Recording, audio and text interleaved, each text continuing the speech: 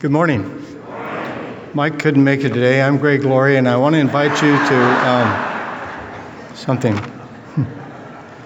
You know what you've turned into for me as a congregation? You're my spiritual Airbnb. This is a home away from home, and I appreciate all of you. You have a great amount of love that just comes as an audience as you're sitting and receiving.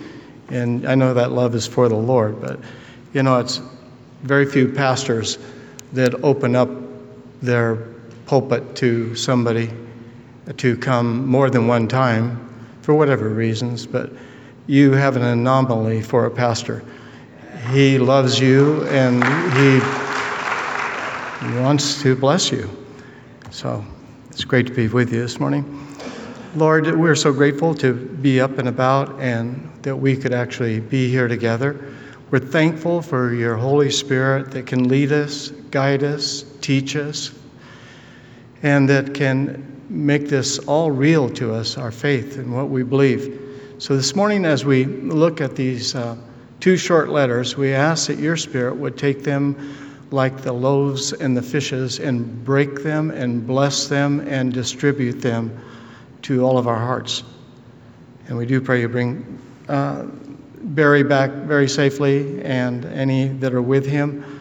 It's a long, grueling trip there, let alone to work every day and then to come back that long 30-hour jaunt. So bless him with good health, we pray, and strength. And now we give you honor. We bow our knee to your throne. You are our Father, yes, sir, but you are also our Creator. And the thought that we made it out of the womb is a miracle in itself. But the thought that we could come to know you, little clay creatures made of dirt and clay. Lord, it's an amazing miracle you've done. We don't understand it all, but we trust you with it all. And we pray this day you would honor these people. In Jesus' name, amen.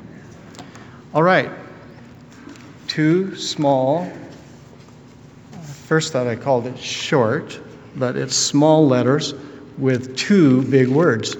And I want to see, before I tell you what the two big words are, if you can pick them out before I mention it. Is that fair?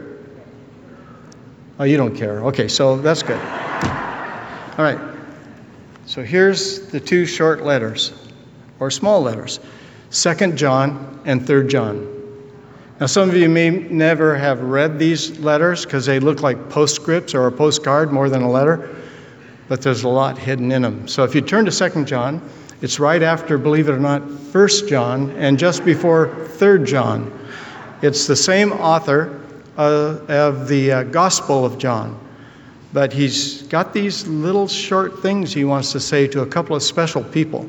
And it's just before the book of Revelation. It'll come to Jude and then Revelation. 2nd and 3rd John. Would you stand with me? I'd like to read both these letters back to back. They're very short. I'll read the first and the odd numbered, and you all in unison read the even numbered verses. To the elect lady and her children, whom I love in truth, and not only I, but also all those who have known the truth.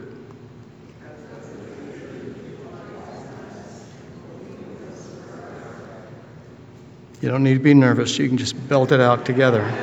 You're the even numbers. You've done it right so far. So you're okay.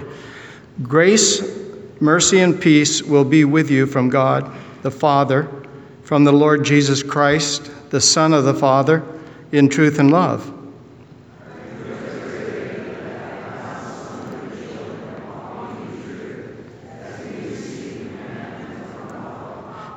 And now, I plead with you.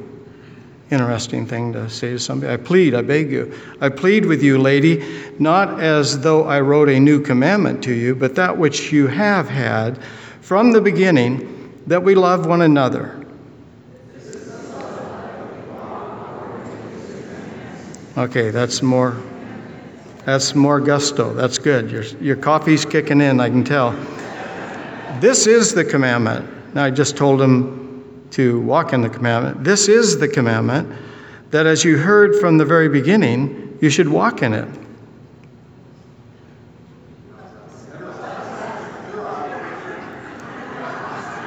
Just checking. Okay.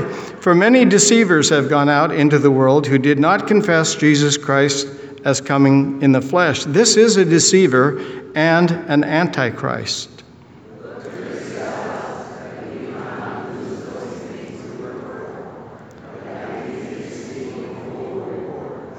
Receive a full reward. Whoever transgresses and does not abide in the doctrine of Christ does not have God. He who abides in the doctrine of Christ has both the Father and the Son.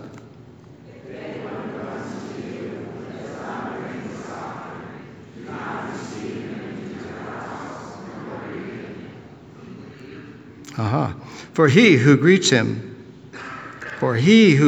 him shares in his evil deeds.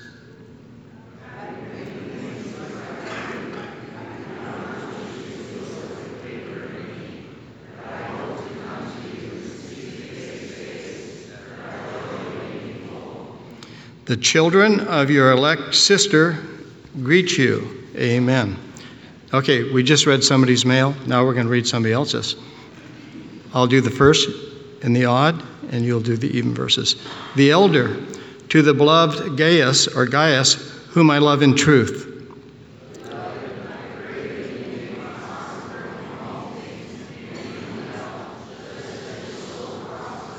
For I rejoiced greatly when brethren came and testified of the truth that is in you, just as you walk in the truth.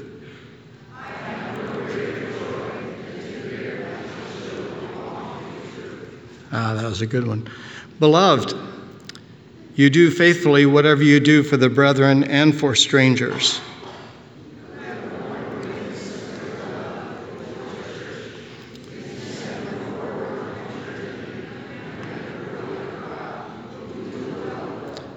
Because they went forth for his name's sake, taking nothing from the Gentiles.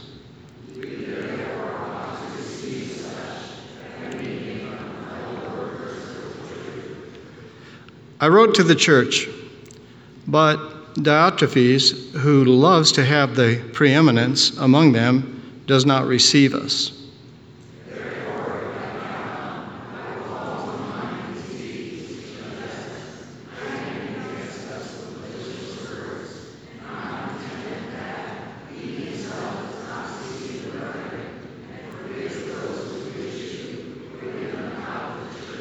Beloved, do not imitate what is evil, but what is good. He who does good is of God, but he who does evil has not seen God.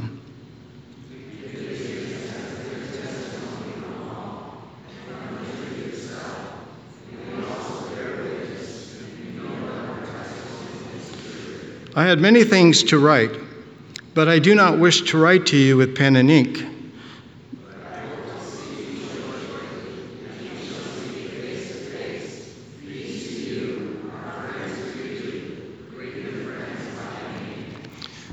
Greet the friends around you as you sit down by name.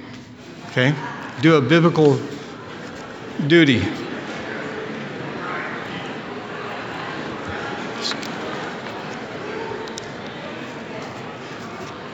So before we finish, don't say what you think the words are, but did anybody, by a show of hands, pick up on the two tall words? Come on now, David, you've got 14 doctorates. Okay, this will work then, since you don't know. There is some questions about who wrote this short letter, second and third epistle. But when you look at the background of it, there are a lot of phrases that the scholars saw that would have been John from the Gospel and his presentation from 1 John. Who the people are a little bit of a mystery. And some think the elect lady is the church. Others think it's a friend. Others think that it's a family, her children.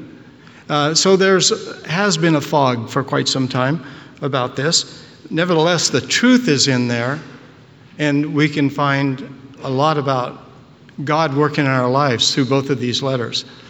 Now, I had a grandfather, never knew him. My mom was 4 when he died. He was 26 years old.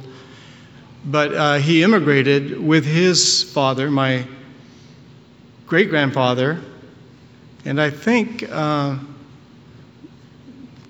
older guy might have still been alive when they came to America. They came from Ireland. And on my mother's, that was on my mother's side, he was a preacher. And I remember Grandma Lane, his name was David Lane, as a boy vaguely, but I remember at 18 and my brother Kent at 19, we were 2 of the pallbearers at her funeral, and she was 105 or some huge Irish number. Had good potato stock in her or something. I don't know what it was. Could have been the little whiskey from Scotland or something. But I didn't know her. But when my grandmother died, her memorial service was the first I ever did for anybody as a minister, and it was spooky. But some ladies came up to me from her intercessory prayer group and said, there are books that your grandmother had, and if you would like them, you could take them. We believe they're from your grandfather. Really? So I have those books. They're from Funk and Wagnall. My grandfather's born in 1891, died in 1927. And I've got newspaper articles about how full the church was in this small Illinois town, and how respected he was. And they loved him from the article that I read of his funeral service.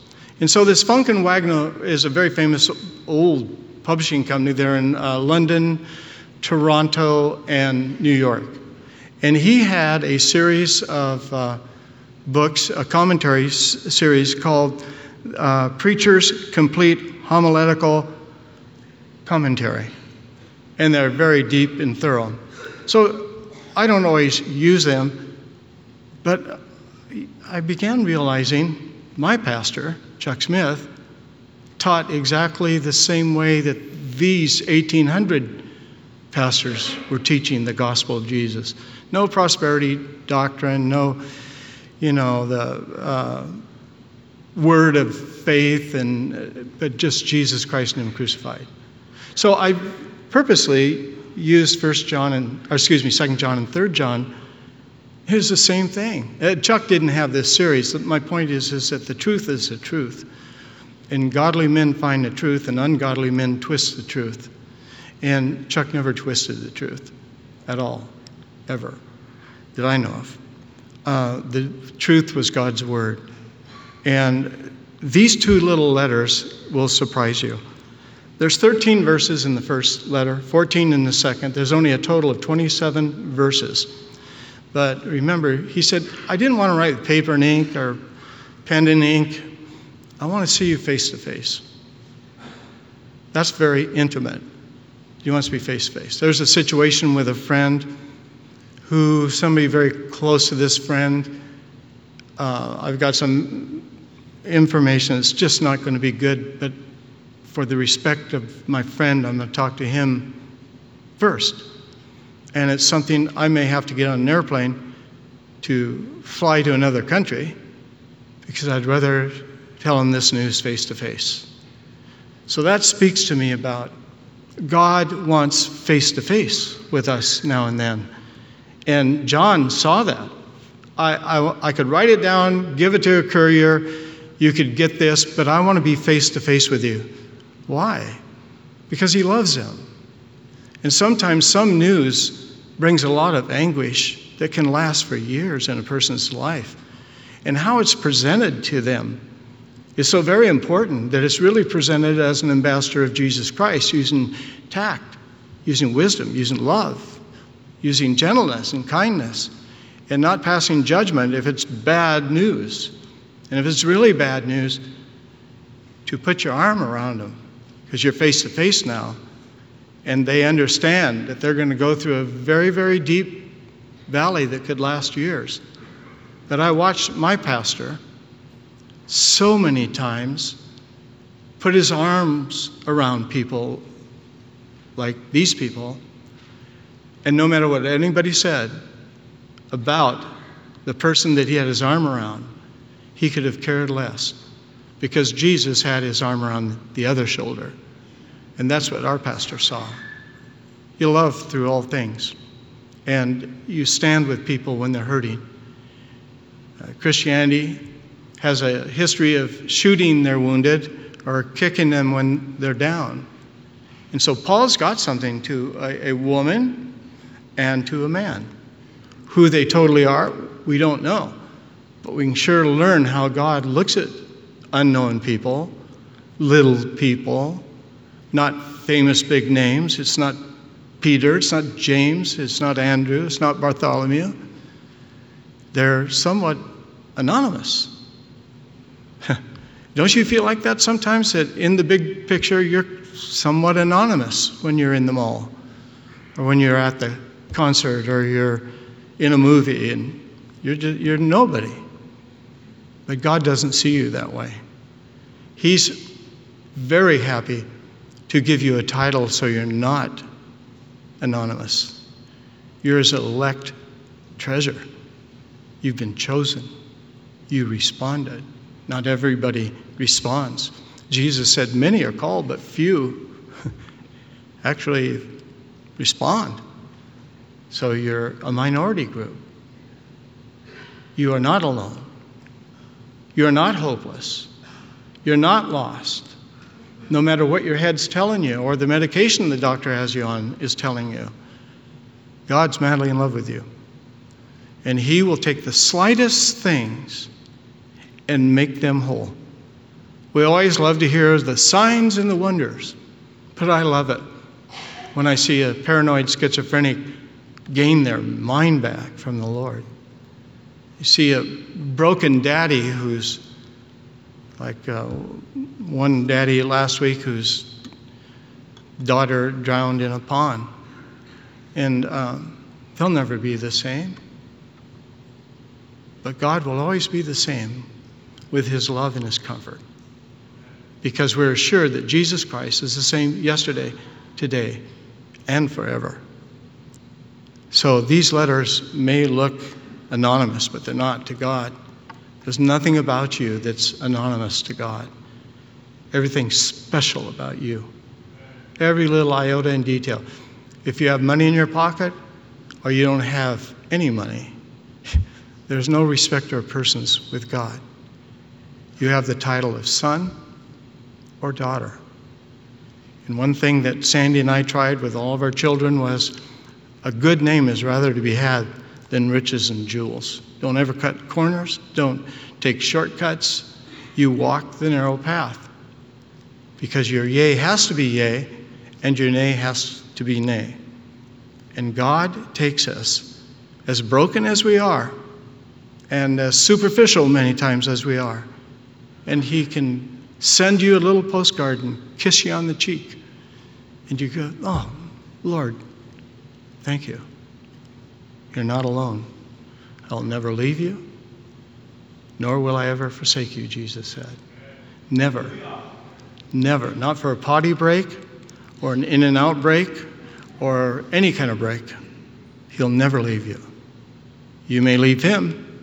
He'll never leave you. To the elect lady and her children, whom I love in truth, and not only I, but also all the people who have known the truth.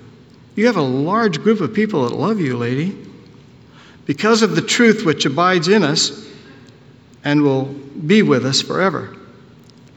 And one thing that has always been a little bit difficulty, in serving the Lord is when a pastor dies. There's a friend that I was helping him quite a bit. He was a wonderful guy. And he died last year. And he and his wife have 7 children. And they did not have money. I was shocked when I heard that one that wanted to replace him said, well, first thing we'll do is take his wife off of getting any money. Well, that's exactly what James said, didn't he? Pure religion and undefiled is not visiting the fatherless and the widows. What a horrible thing for a pastor to think. The 7 children and the grief that's in her heart. And this was a good pastor. This was a good man, good teacher. Just had a great sense of who he was in the Lord and that he had nothing, that he was only a servant opening doors and helping people. And somebody would say, I think I'm the next pastor. And that would come out of their mouth. After I'd get the bigger guys in the room to throw him out of there, I'd say, he's not the next pastor. I'm sorry, that guy's not. But to another friend, 5 daughters, beautiful girls, godly girls.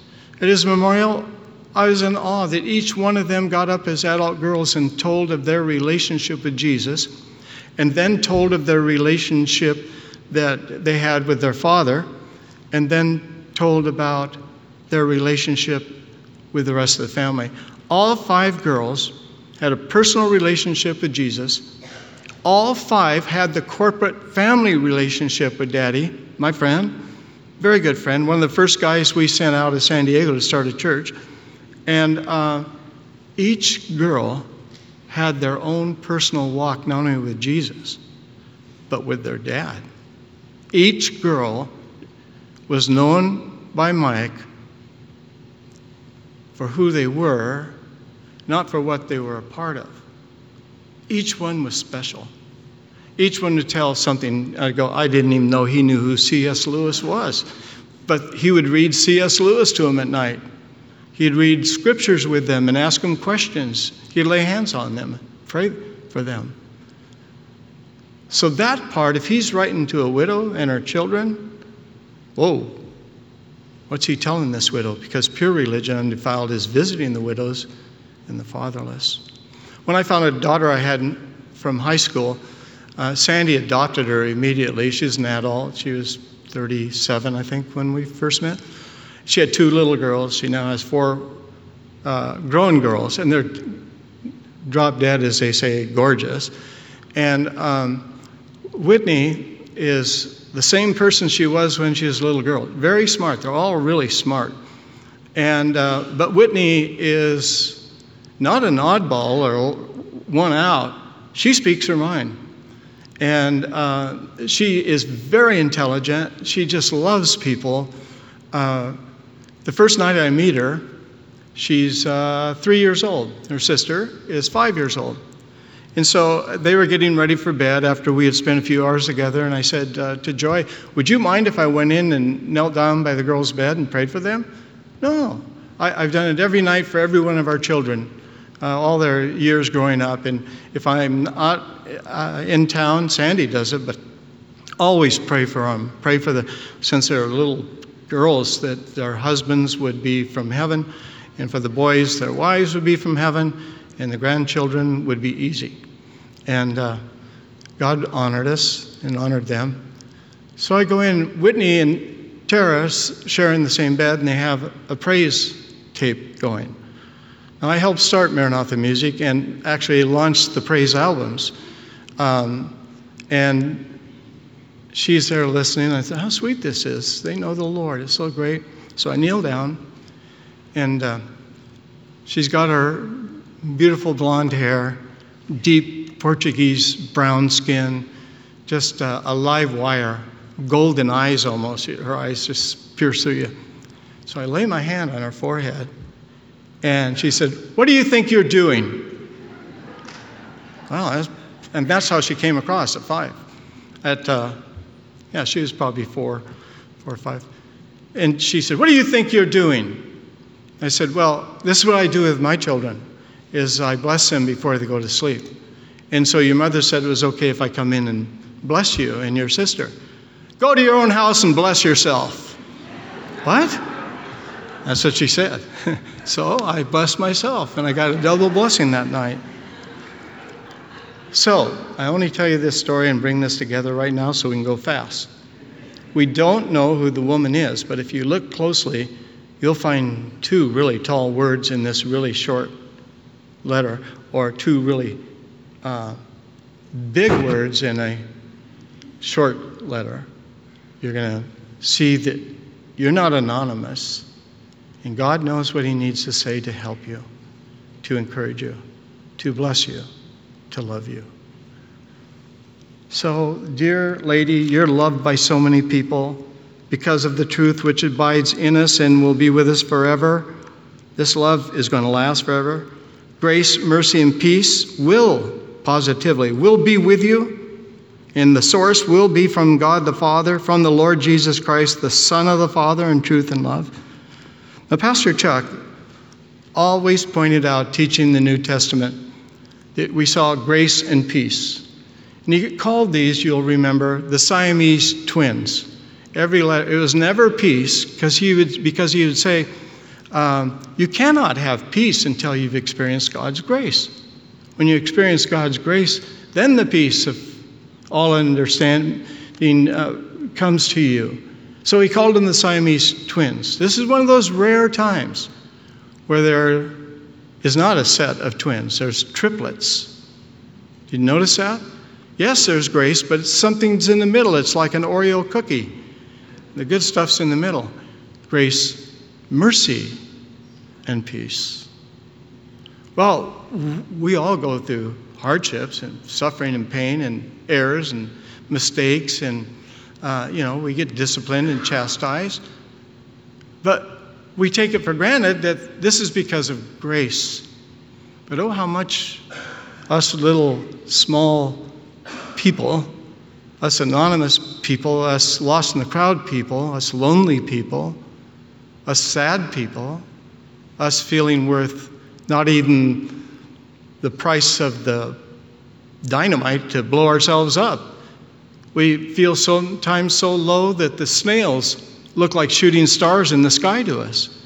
And he knows that, how you feel at times, that nobody would ever know unless you're a chronic complainer. And he says mercy. What do we know about mercy?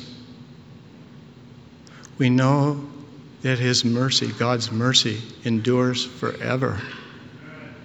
And at lunch one day, maybe 3 or 4 years before Chuck went to heaven, I called him and said, hey, could I drive up and take you to lunch?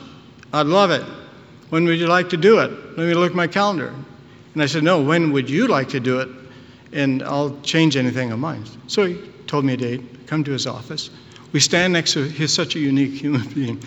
Well, we could go over here to, the lunch crowd will be there. Oh, go over here to the barbecue.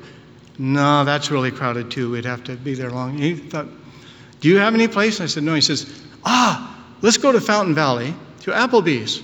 No, I love it. I mean, that's his mindset. Somebody else would say, let's go, it's on the church. It's the credit card or whatever. Applebee's, great. What do you like at Apple? I love the French soup. You should have the French soup. I should have the French soup. It's the best. I ordered the salad, Mike, and he gets the soup. He loves the French soup. There's no doubt about it. And he comments, this is the best French soup you can get anywhere in Orange County, Mike. So remember that when you come here. Okay. So I had just been stabbed in the back by a group of people, and it was very painful, and I needed not to lash out. I needed to bite my tongue and love them, forgive them. But I needed him to help me spiritually see, why do I have to do that? My Irish-Scottish DNA is inside. I beat myself up before I get out of bed every morning. The Irish they're just going back and forth. Okay, Lord, take this day. And then it goes away for a while. So we're talking about forgiveness. Forgive and you shall be forgiven. Oh, that's right. Okay. You got to show these people, I know who they are, and that's the type of people these people are. You got to show them mercy. And he goes, He's staring me, leaning across, right eyeball to eyeball, and he said, Mike, I need a lot of mercy. You need a lot of mercy? Whoa. We all need a lot of mercy. Grace, mercy, and peace. If we give others grace, eventually we'll reap what we sow. We give mercy to other people that don't even deserve to be standing up, we're going to get mercy. And if we get peace from God, shouldn't we be sharing that with everybody? Because peace is almost towards that scripture that said, and peace was taken away from the earth. We're almost there. There are not a lot of people that are at peace with themselves or their politic or their choices. So this person is being told something very wonderful. Grace, mercy, and peace will be with you from God, Jesus, in truth and love. I rejoiced greatly when I found some of your children walking in truth. Now, not all of our kids are going to walk in the Lord, but they will because God honors your prayers. When the man from Briscoe died, George Mueller, all the orphanages and orphans that man supplied on his day of the funeral, 4 of his college buddies were there. And George had led 3 of the 4 to the Lord over the years. And the 3 that were old men in their 80s, I assume, stood up and they said, did you know that your friend George Mueller, our friend, has prayed for your soul for 65 years? Every time he talked to you, you turned him down. That man wept and on the spot gave his heart to the Lord Jesus Christ.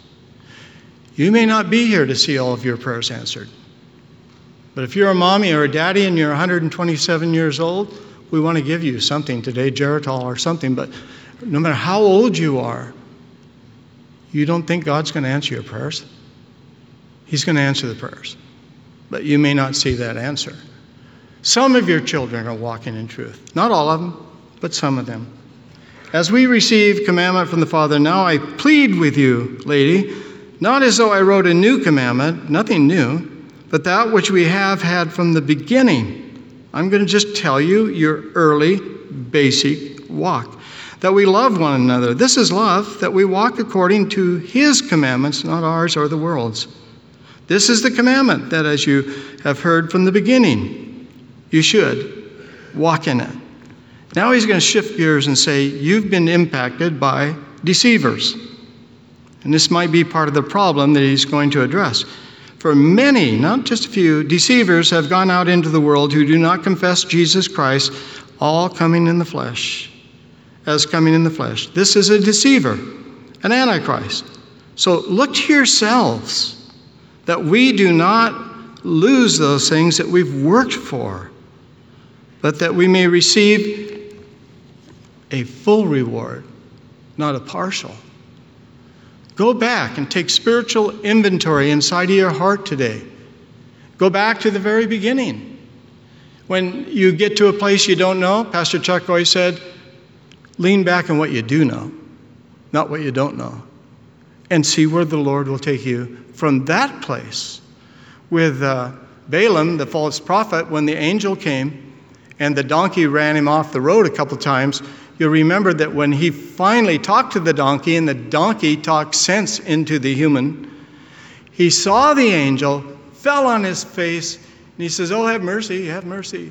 I'll go back and start over. And I like this, that the angel said, you don't have to go back and start all over. Just get up where you are right now and go forward in the right manner. So don't hide in the bushes of the what ifs. What would have been if I had, the ifs and maybes, that's just not a place you want to hang out. You want to hang out with the truth. And ladies and gentlemen, those are the 2 words before we leave here in the next few minutes. The word truth and the word love. You know, there's 27 verses, And I counted different every time, so I'm going to make you count on your own, if you don't mind, how many times you find them here. Truth is found 109 times in the New Testament. Love is found a little over 157 times in the New Testament. But when you look at the number of times, approximately, if I got it right, 21 times in 27 verses, he spoke of truth and love. And the two tall words that are missing in our society today are truth and love. It's a vicious time for mankind, full of lies and bitterness and hatred and everything but love. A minority is controlling the majority, and that's not right. So that's not truth, and in no way is it love.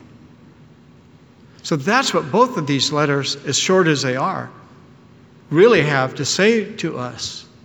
Are we living in truth? Are we living and interacting in love? Is our truth actually given with the power of love? And that's the issue. And in John 14, the Lord Jesus said, I am the way, the truth, and the life. Truth, truth, truth, truth, truth, truth. Love.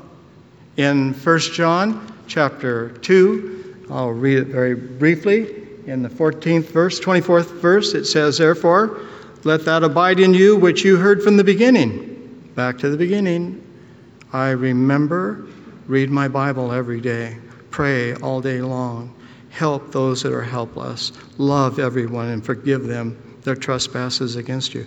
If what you heard from the beginning abides in you, you also will abide in the Son and in the Father. And this is the promise that he promised us, eternal life. These things I've written to you concerning those who try to deceive you. But the anointing which you have received from him abides in you. And you do not need that anyone teach you. Now, is he saying we don't need Bible teachers? No, he's not saying that at all. And I've always felt that you give me a pair of jeans and a Bible, and that's it, no money. You could drop me off on an island. I'll end up somehow leading a squirrel or somebody to the Lord. I'll swim somewhere, and Wilson will be with me, and we'll go over and get to a mainland, and I'll end up somewhere because that's my life is in Christ.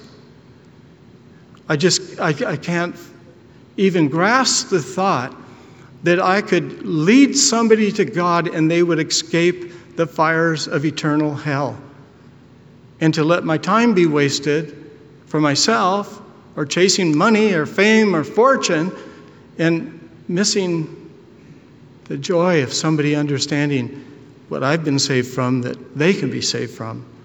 So you have no need that anyone teach you, meaning that the Holy Spirit and his word abide in you, and you do not need anyone teaches you, but as the same anointing teaches you concerning all things, and is true, and is not a lie, and just as it has taught you, you will abide in him. As a very young Christian, I was reading the Bible, an average, I'd say, of 5 to 6 hours a day for the first 6 months and memorizing it.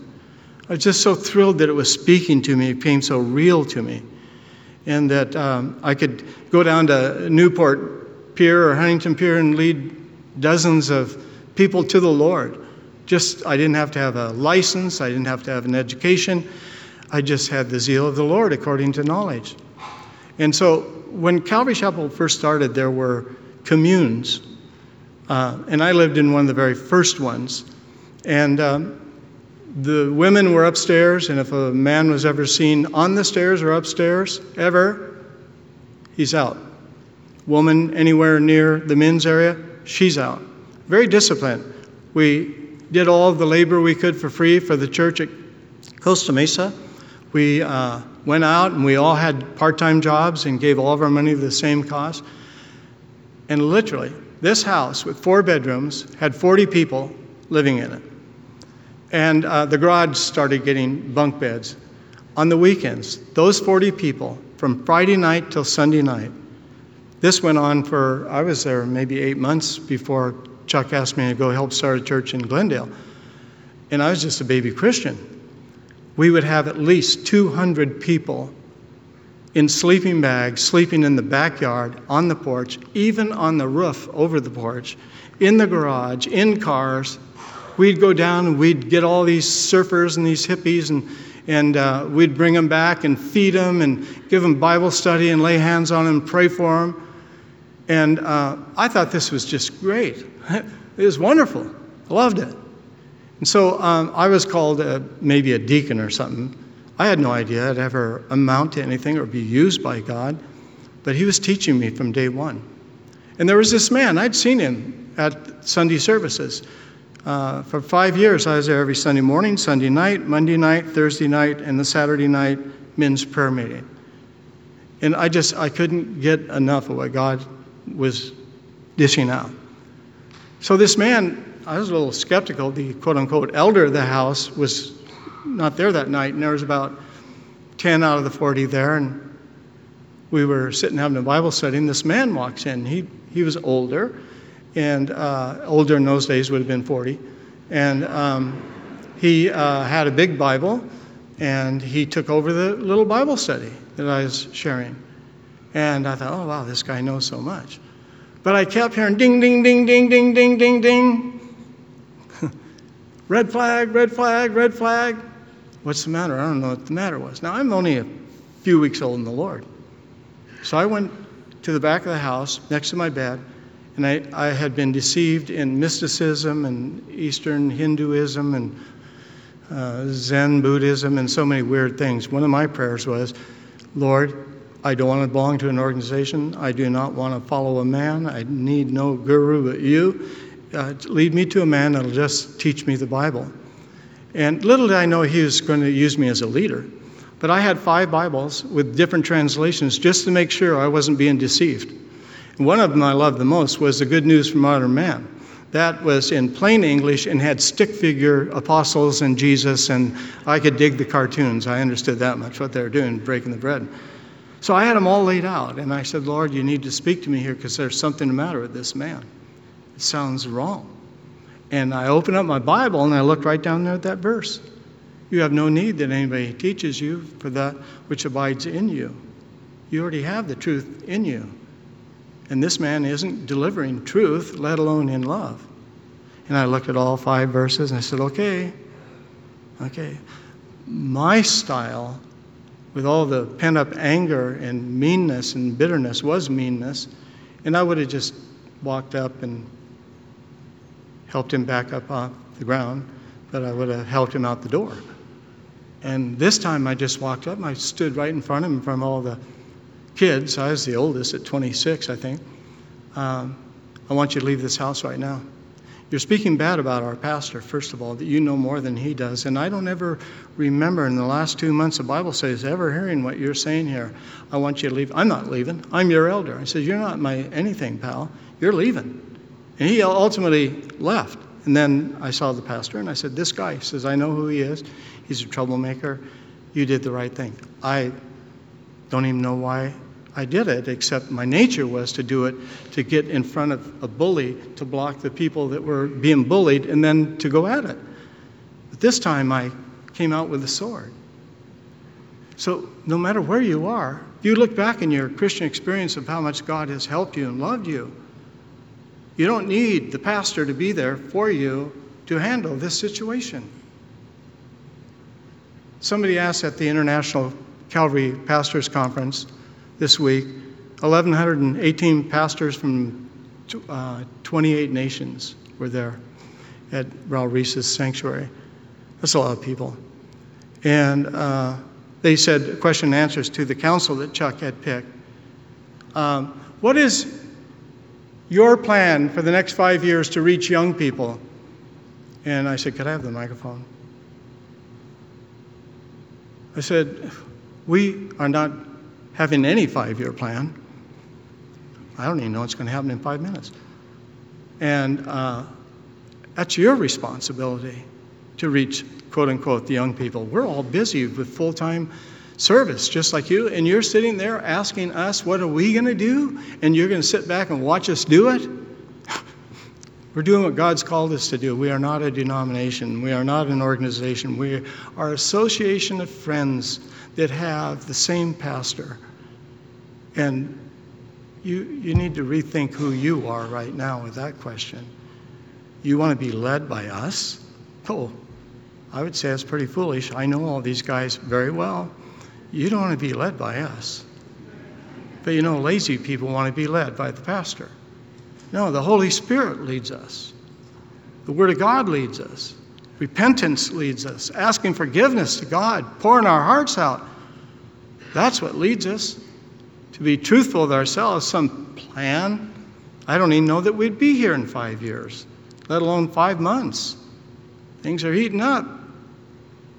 So he writes to these people, truth and love. That's right, truth and love.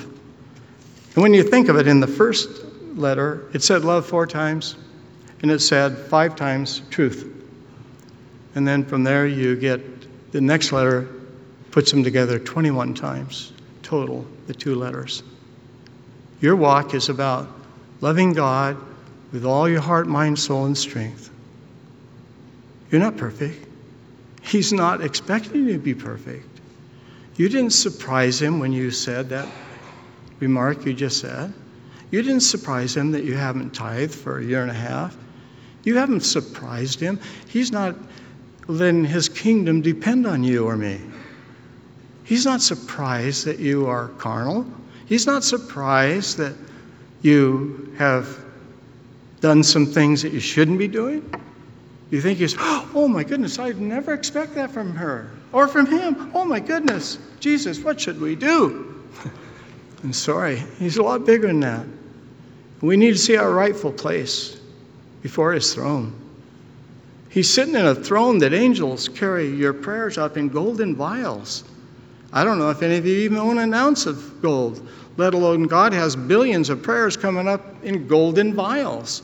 Angels with people worshiping around him and all the color and the light in the throne room hitting a crystal clear sea of glass. And there's nothing about you or me. It's all about him. And we get to be a part of it. And he loves us. He'll never leave us or forsake us. He will always provide for us. Now, he's not going to provide for us if you're wicked with your money. And even wicked people get their money, but the Proverbs says eventually that's going to go to the poor. And God honors those who support the poor.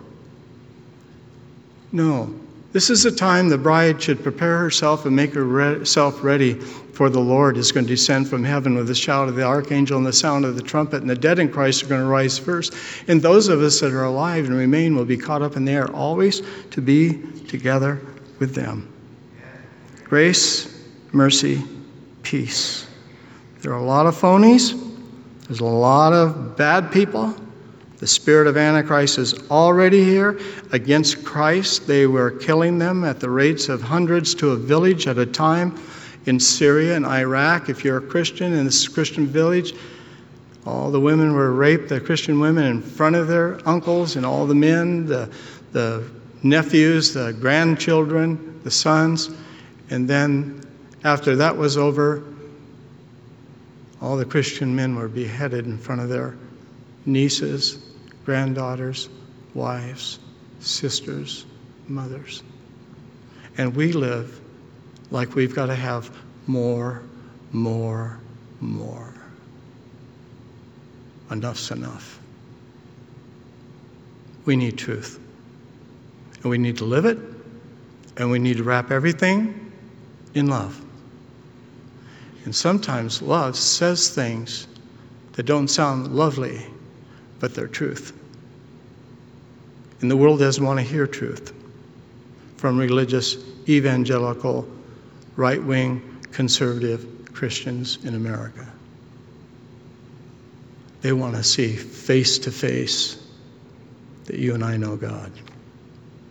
And if we're haughty and we're proud and arrogant and we're bossy and we're big spiritual bullies, you're going to hell. And you're not? No. And the attitude. Well, why would they want any part of it? No. It's short letters, tall words, truth and love. No matter if there's deceit around you or there's success around you, truth and love. No matter if you're married or single, truth and love.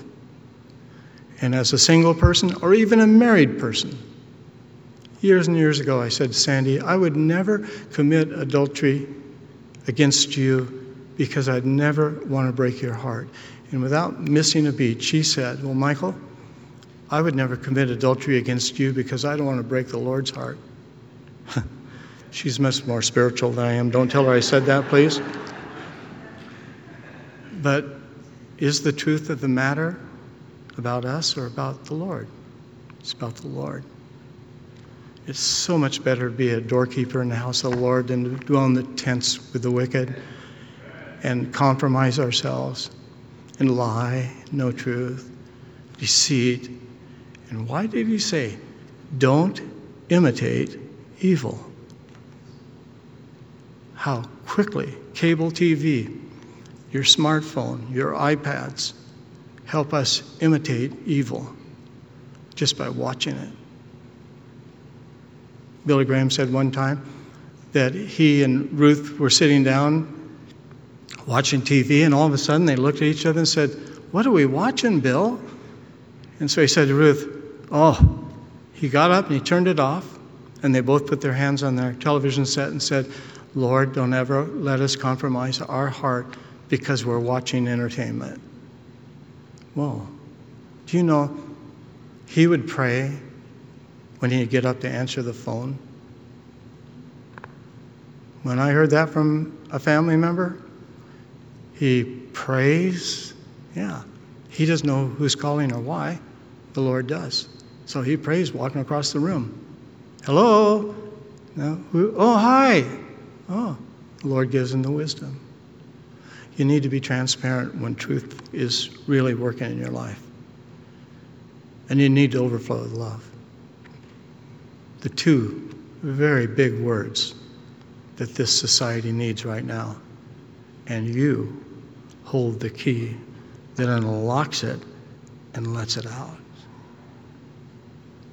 Elect lady, elect gentleman, it's known by many that you love the Lord. That's what he's saying here.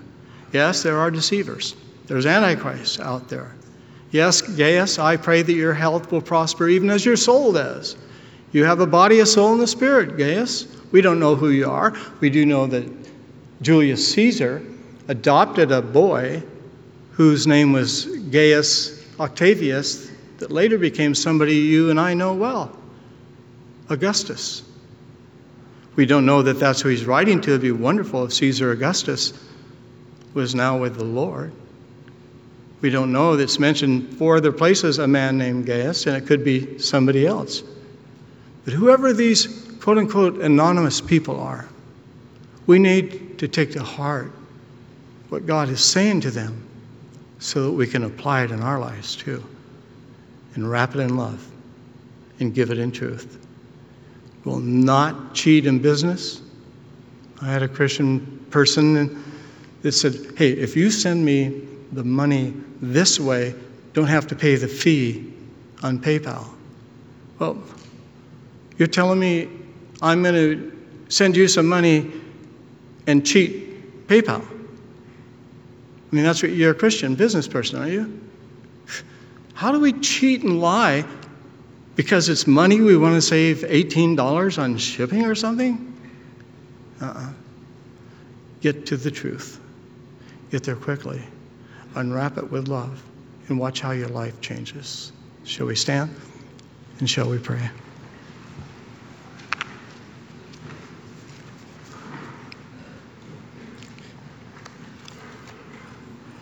And if this morning you feel that maybe you want to get closer to God, the elders of this church will be in front and we'll pray with you. Lord, may we humbly fall on our faces in front of you.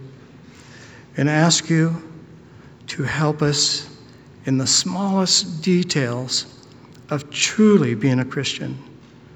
The shortest way to the cross may be the most difficult way.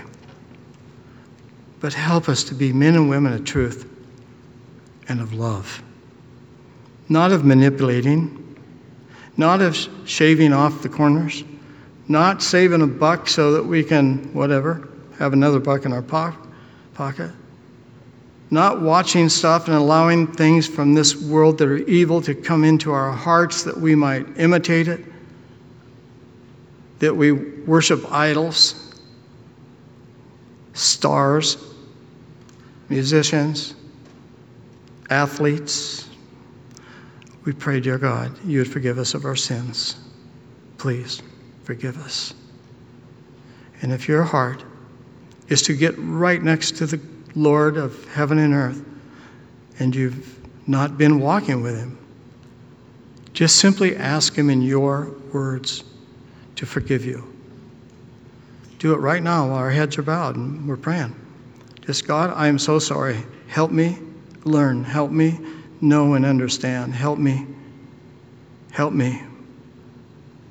I'm not happy with the way my life has gone. I want to give it to you today in the name of Jesus. Just ask him and let him fill you with his Holy Spirit's love right now, and the truth will just pour out of you. Forgive me. Forgive, and you shall be forgiven. Have mercy. Be merciful, and you shall receive mercy.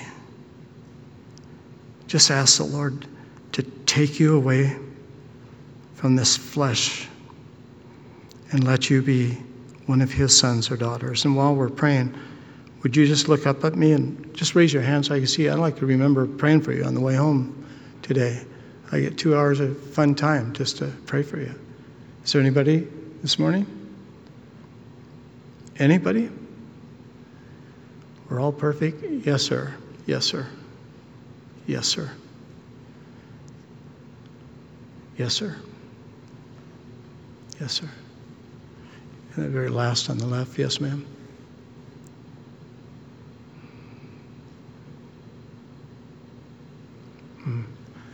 Yes, I see on my right here. Yes, sir. Yes, sir. Yes. Yes. Your relationships, your family. Yes, sir. They're going to change for the better. Yes. I see you right there next to the man in the T-shirt. God, you have T-shirt too. You're beside yourself. Anybody else? Yes.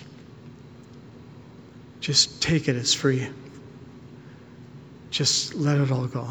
Yes, in that doorway up there. Yes, yes, the 2 of you and 3 of you right there in the side aisle. Yes, right here. I saw your hand. Yes, sir.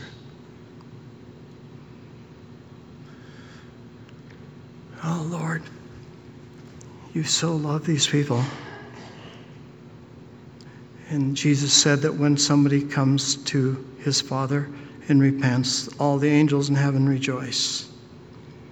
And now we know that the angels in Orange County are rejoicing. And tomorrow's going to be a brand new day that your kingdom will expand to help the boys and girls and the people that can't help themselves. Bless these people. I'm so happy that the majority of them are men, and they need to let all that garbage go, Lord, and be free. Please free them completely. Let them go. And bless these marriages and friendships and relationships that are under stress because of sin. Let your truth and love give real relationships and friendships. Let them be very successful at what you have gifted them with, that they could be a part of this end times, serving you. In Jesus' name, amen. That was cool. I'm proud of you men. I know it's got to be difficult. in this society and what's acceptable. But like they say, marijuana is legal. No, it's not. It's just slipping by temporarily till they get all the tax dollars they can. They're going to come down on the druggies with a heavy hammer. This world is fake news, and God is the God of truth and love. God bless you, and thank you for being here this morning. And gentlemen, if you come up and pray. Okay?